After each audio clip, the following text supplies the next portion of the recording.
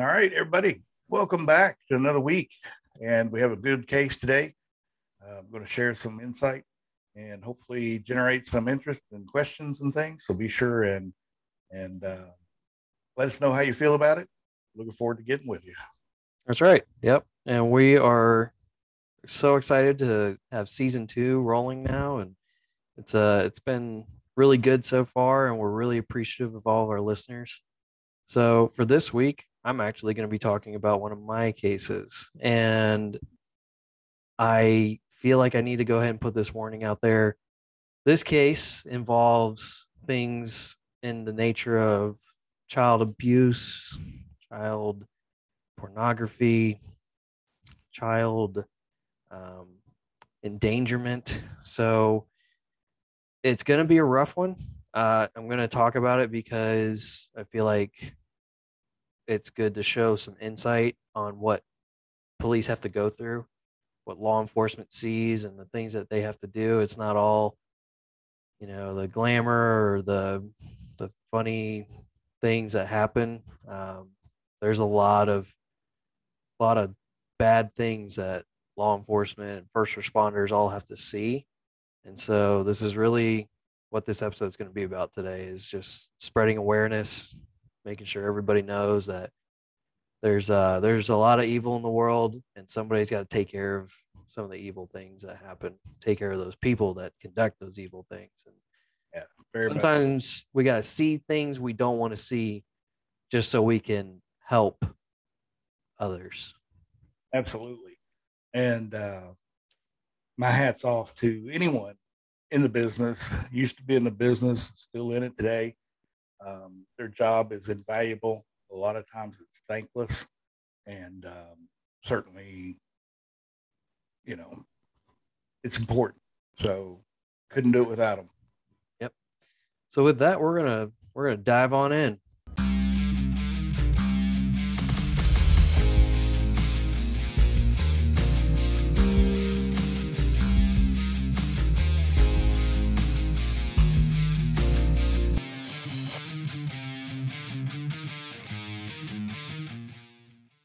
All right, so today we're going to talk about a case that I've done. And first, before we begin, what are you drinking anything today? I went to Mission Barbecue for lunch, so I'm drinking sweet tea. No, body armor, sport water. Hmm. And I ran into it at Kroger for less than $1 a bottle. And it's a huge, Yeah, it's like, and for less than $1, you can't get that in the convenience store. So yeah. got a couple cases of it. Look at that. How athletic. Hmm. I don't know what sport water is. Alkaline water. I don't know what that is, but Alkaline. it still tastes like water, so that's all that matters. Yeah, there you go. Anyway, There's something in there. Who knows? let me go. There's Blue. He's joined the podcast today. Oh, yeah. Blue the kitty cat. Oh goodness. Oh, man. All right. So we're going to jump into this, and I'm going to do my best to not get emotional about it. It still jerks at me a little bit. And so, yeah, this case started when I was in law enforcement in the continental United States. That's where a majority of the cases that I talk about are going to happen, because that's where I've done a lot of my work. But like we've said before, we don't really like to give away locations or names or things like that. So uh, this was in the US, and we got a call one day from a detective. And the detective was from a city that was about an hour and a half away. So she says, "Hey, I'm looking to talk to whoever is in your shop that does any kind of child crimes." And I said, "All right, well, I can, I'm not, I wasn't designated as the child crime person, but I handled a lot of the child pornography or child abuse cases. So um, in my field, we were all field agents, and we take care of anything ranging from like fraud to drugs to sex crimes to abuse cases. Just it was just a wide variety of things that we could have covered. So it's not that I was designated, I was just the one that handled them primarily. So I said, all right, well, you're talking to the right person. I see Blue the kitty cat now. Yep. About to make himself comfortable. So we, I got my notepad and pen, and she called, and we get calls every once in a while from outside police departments, and they were, they think that we run anything. So I asked the qualifying questions. Basically, I had to make sure it met our purview of what we cover, and if it was something that we would investigate. So I said, is anybody involved associated to the Department of Defense? And she said, yes, it's a airman that's based out of your base there. I was like, all right, well, that qualifies right there. So go ahead, lay it on me. So she told me that this guy had come back home because he was from this area and he was stationed at the base an hour and a half away. He had come back home for a weekend. He was staying the night there, and he had an incident where he had a 5-year-old touch his genitals in the bathroom. And the dad of the 5-year-old found out and threatened to kill him. And so then the kid, the airman, I'll say Bob. Bob's like if your name is Bob, I apologize right now, because Bob seems to be like my go-to like bad guy name. Nothing against Bob. It's an easy name for me to remember. So I'll say Bob this one more time, and then I'll try and make up different names just so I don't offend any of my Bobs out there. So Bob did this, and then once he was being threatened by the dad, he decided to come back to the base. Like, he left home, came back to the base where that was his residence, was on base. And so that's all we knew. And so she said that she wanted to talk to Bob on base. And so I had to talk to my leadership, make sure everybody was on the same page, and come up with like a game plan on what we were going to do. Now, the detectives had already talked to the victim. So the victim, she already gave them the story and everything that happened. They talked to the dad briefly. They did like what's called like field interviews, where like you get to the scene, you talk to whoever's there, whoever may have seen the crime or been a part of it, and then you kind of go from there. So the detectives did that because that's their town that they were in. They did that, and then they made their way back to, or they called us to try and make their way to the base. So once we discussed it with the detectives, we came to the conclusion that the detectives could come to our base. They would use our interview room, and they would interview him in our office. So is that a requirement? Like, when you do that with military, it has to be in that environment, or are they allowed to take them off? No, they can. So the way it happened was, it happened in their town. So naturally, or kind of by default, it was in their jurisdiction. It was their case. And so the only way that it would become our case is if they relinquished the case to us. Okay. So at the time, they were still taking the case. They were running with it. So they didn't have to do it at our office. They just knew that we would have more capability of getting him into the office, instead of like them calling him and saying, hey, can you drive an hour and a half up here so you can come talk to us at the police station? It's just like, it wasn't the best way to go about it. So the best way was to come to the base, work with us, liaison with us to get him into the office and talk to him there. So that was the game plan. They came to the base. We got him on. I got him past our security forces, and we escorted him on base to our office. And so we came up to the interview room, and we asked him, we were like, all right, so what is your plan? Are you going to read him his rights? Are you going to, what are you planning on doing? And their strategy was to do a non-custodial.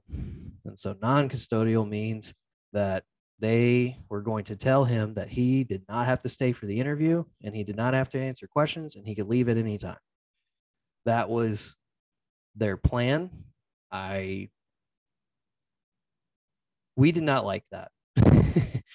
We didn't like it because it leaves such a gap open for the defense to play with. So there's just so many things that a defense lawyer team could go with, like, oh, he didn't know what was going on. He thought this was a simple interview. He didn't know he was being interrogated. All these different things. It could just open the door to all these things. Where if you have your rights read to you and you decide to waive your right to counsel, then you can. There's no getting around that. Like, you clearly waived your rights, and that was it. So they wanted to do that, and so we got him over to our office. We had what's called a first sergeant. It's the best way I can describe it is like a first sergeant is like a dean to the school. So like the dean of students, essentially. You got like the principal, who's the commander. You got the vice principal, who's the superintendent. And then you have like the first sergeant, who's the dean of that school or squadron. So the first sergeant brings him over, and he comes into the room. And they tell him, they're like, hey, you don't have to talk to us. You don't have to answer any questions. You can leave whenever you want. We just want to ask you a few questions about, and then they said the victim's name. And he started talking. He started talking about the whole incident. His version of the story was that he was in the bathroom, and she came in to the bathroom, and she just wouldn't leave him alone. He was trying to, use the restroom. And she just wouldn't leave him alone. So he's sitting on the toilet telling her to go away. And she insisted on things like telling him about her bike, or telling him about like, hey, I need to brush my teeth. And he was saying like, no, this isn't a good time. This isn't the right time. And so it wasn't true, but at the time, that's what those detectives got. Those detectives got the story of, she came in there, she wouldn't leave him alone. She kept trying to like touch him, and he couldn't get her to go away. And then when her dad came home, she said, I was in the bathroom with Bob, and I had to touch his private part. And so he was like, it's just a big misunderstanding, blah, blah, blah. So that was the initial intake. That was the story that he had started with. So ages are we talking about here? The Bob was 20s, early 20s. Yeah, early 20s, and the victim was 5. And what's the connection between Bob and this victim and her dad? Okay, so the victim and her dad were staying at Bob's parents' house. And okay. They were staying there because they were in a hard time. They didn't have anywhere else to go, so they were just kind of staying there for a little bit until they had just moved from like, I don't know, Los Angeles or something like that. Okay. And so they were just figure out what brought them all together under the same roof in the first place. Right. So they were just staying there for a couple of weeks, and Bob's parents just happened to let them in and let them stay there.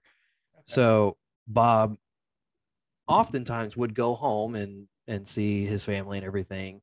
And so this wasn't the first time that he had been home, like went to visit home, and they were there. So he knew they were there. He knew that was part of the deal. Okay. So we when the detectives were done, they said like, hey, we got everything we need. We're done. And so we kind of questioned it. We were like, hey, are you going to ask any other questions? Are you going to dig a little bit deeper? And they were like, nope, we got everything we need. And so they did, and I think they did end up asking a couple of questions, and he kind of danced around it a little bit more. But the main thing was he was not in his mind, he was innocent. He wasn't trying to do anything weird. He wasn't guilty of anything. Okay. He was just like, yeah, she came in there. She kept trying to like look at my junk, and I kept trying to get her to go away. And he didn't think to lock the door or anything. Apparently didn't have any locks. So, yep. Then we decided, hey, we have him here already. Let's go ahead and talk to him. And so the thing about military is when you're on base and you get essentially ordered to go into our office. So like if your first sergeant comes and says, hey, we're going to this place, that is an order. So technically they are in confinement. Yeah. They are considered in confinement and cannot leave because they have been ordered to go there. Okay. That is from an old case study, case law from back in the day, and it proved to be, what it is. So the military has ruled that if they're in our office, they are considered to be in confinement. So they are, they're in custody. Sorry, I kept saying confinement. I meant custody. So it's custodial, where before with the detective, it wasn't custodial. But the fact that you switch gears and you guys are now asking the questions, it becomes custodial because of the order to go in. Yeah. So technically, he was told to go there, but because they told him, you don't have to talk to us, you don't have to stay. Yeah. In their case, like in their, if they had taken it to their prosecution, it would have been fine because they would have said, yep, he wasn't in custody. He was told he could leave. No harm, no foul. In the military, if we talk to anybody and they are subject to an investigation, they are going to be considered in custody if they are in our office. Now, if we were to go and meet them somewhere, it'd be a little bit different. But because we had him brought there and he was in our office, he was in custody. Okay. So we go in, we read him his rights, and he waived his right to counsel. He did not stay quiet. He decided to talk to us, and so we started asking questions. So some of the things that we talked about were kind of reiterating what he had already told the detectives, but then we started diving into it more. So then we started saying like, well, what did she do when she was in the bathroom? Oh, she kept trying to look at my junk. Okay. What did you do? I told her to leave.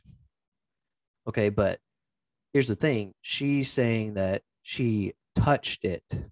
So how are you explaining that one? And so he's like, well, okay, she touched it. She was curious and she wanted to touch it. And so then we get to the point where we find out, and I'm telling you, this is going to get rough. So then we get to the point where we find out that he was trying to masturbate while he was in the bathroom. It wasn't just to go in there to use the bathroom. It was to masturbate. And so we started asking questions about that. Well, why are you masturbating while there's a 5-year-old in the room?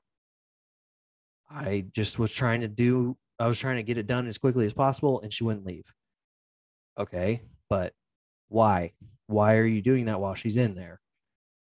Well, it was just he had an excuse. He had a well for something. Anything that we asked, he had some kind of well response. Not a good response, but it started with well. So then we finally get him to admit that he had her perform the action of masturbating on him. So he had instructed her how and what happens when boys do that to themselves. So he was just telling us how he was trying to instruct her and to educate her on how these things work and how bodies work. And so that was his cover. We finally dug down deep enough to finally figure out that he was trying to instruct her on how to do these things and how to make these things happen. And that she really never came in talking about her bike or brushing her teeth or any of that stuff. She just came in because she wanted to know what he was doing. She was fascinated with him. She saw him as like kind of like a bigger brother because she didn't have any siblings. Like she saw him as like somebody that would hang out with her. So, I mean, and so thinking about it from a child's perspective, you know, children don't know, they're innocent. They don't know any difference. They don't understand that stuff. Like my kids are young, and whenever somebody comes over and goes to the bathroom, they just think it's like an open party. Like you just walk right in and everything's great. Yeah, because we all stood around you guys to get you to do it when we were training you to go. So, yeah. Right. Yeah. So like everybody's going to watch me go to the bathroom. I'm going to go watch people go to the bathroom. Yeah. Like that's their mindset. They're doing it wrong. They don't know any different. Where's your anything. Cheerios at? What do you got to shoot at? Yeah. Exactly. Right. Exactly. Yeah, bringing in a cup of Cheerios. This goes in there. Yeah. Here, I'm here to help you. I'm going to throw the Cheerios in so you can practice. Yeah. So for anybody that doesn't understand what we're talking about, that's like a potty training technique where you put Cheerios or something into the toilet and they can like aim, and that's how they learn how to go to the bathroom. And lock and load. That's right. So yeah, they just think it's like an open invitation. It's a party. So this girl, the victim, you know, she didn't know any different. She didn't know what was going on. She thought she was learning how boys go to the bathroom. That's what she thought. And so she knew terms for, you know, a boy's or like for male genitalia. She knew like roundabout terms for what it's called. And so when during her interview with the detectives, she kept saying like, yeah, he tried to get me to touch his, I don't even remember the word she used, but his private part or whatever. So, so she knew exactly what he was trying to get her to do. And she remembered and she recited it and she knew all the stuff. So, and then she also knew that stuff would come out of the private part.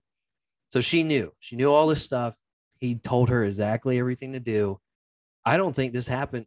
At first he claimed that he was in there for like 40 minutes trying to go to the bathroom to try and take a dump while she just kept coming in and out. I think it all happened in about 5 minutes because he could have brought her in there for all I know. I don't know that part. We didn't get that part out of the interviewing, but we do know that she was in there and that he had taught her how to do this stuff. And so it's one of those things where because we had what the child said, we were able to use that in the interview with him to be like, hey, I think you're lying about her going in to brush her teeth. I think she went in there and you tried to get her to jerk you off. And so that's where we slowly peeled back the onion of everything that was going on. We slowly figured out what all was going on with it. Once we finally established that, we concluded the interview. We told his first sergeant everything that was going on and that he was to be kind of monitored, so to say. It's, again, not one of those things where we just put him in jail. This is military where they go back to work, but they're under supervision from their base commander or whoever. Was that going to involve they only have certain areas they can go and have to have somebody with them? So that is all commander discretion. So the commander can decide. Now, there were some factors in play, like his car was no longer running, so he didn't have a real opportunity to leave. But his commander did decide to bar him from leaving the base. So he was confined to the base, which is essentially a form of confinement, but it's not like he's in jail or anything like that. He's just confined to the base. I've been on your base before and a couple other bases before, and I go to leave, there's not a whole lot of stopping and checking and running names or anything. How the guys at the gate going to know if he decides he's in a car or something and they're just driving out? How will they know? Do they stop every car that leaves to check a list? No. So going out, there's not, unless there's like a heightened level of security for some reason, there's no reason that they'll stop cars from leaving the base, but they check cars that come into the base. And so all the commander has to do is coordinate with the security forces and say, hey, if this guy gets his ID scan coming on base, then let me know, because that shows he's left base. Now he's coming back. But the problem is, if he was confined to the base, the horse is already out of the barn. If he's coming back in, you find out, oh, he left base. Well, I thought the intent was to hold him on base. Right. So there would be regular scheduled checkups. His first sergeant would call him and be like, hey, what are you doing? What's going on? And his first sergeant would ask these questions, find out where he's at. And so the first sergeant is in charge of looking into all these things. But if he did leave base, then there would have to be like, that's when it's like, okay, well, we know that you left base and we know that you came back. We know you left base and now we know that you have come back on base. We need to talk about this. And then he would either confine him to just his dorm room, or he would just confine him to whatever. If it kept getting worse and worse, that's when, like, okay, we're going to put you in temporary holding in security forces, or we're going to take you to the local police department jail, local county jail. Well, it definitely seems like there's some latitude there, but that's okay. I guess it's procedure or whatever. So it's just one of those things where military case law has proven different things. And one of those things is that the commander has the ability to give somebody an official order to stay on base. And so if, let's say, the official order was broken and he left base, that's another like thing that can be added to his punishment, is that, hey, you violated a direct order. That's a violation of Article 92. Now we're going to be giving you punishment based on that as well. I would not want to be the commander that has to be questioned by the attorney of some new victim. And you say, well, I told him to stay on the base, and now we have a new victim. I would not want to be that commander. So I don't know. I don't know. And maybe that's why I never was a real good person's crime detective. You guys aren't armed in there when you're questioning him, are you?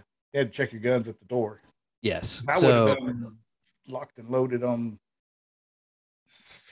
That'd been a rough one. Yeah. That's a rough one, man. Yeah. Like I said before, I'm grateful for you guys that can do it and stay within the parameters necessary to get a conviction. But boy, that's a rough one. That's rough. Oh yeah. It's a tough one because, like you said, we want to, deep down, we're freaking out. We're like, are you serious? Like, you seriously did this?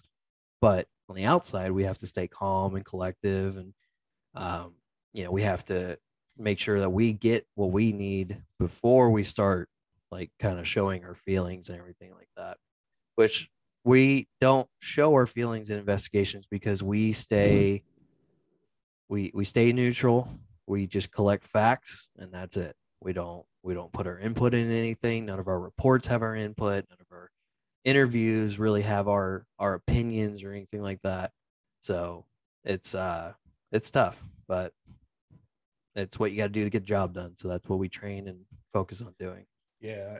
Had you not exercised the restraint necessary to see this case through all the ugly details, then you probably wouldn't be as successful in getting the prosecution. And I get that.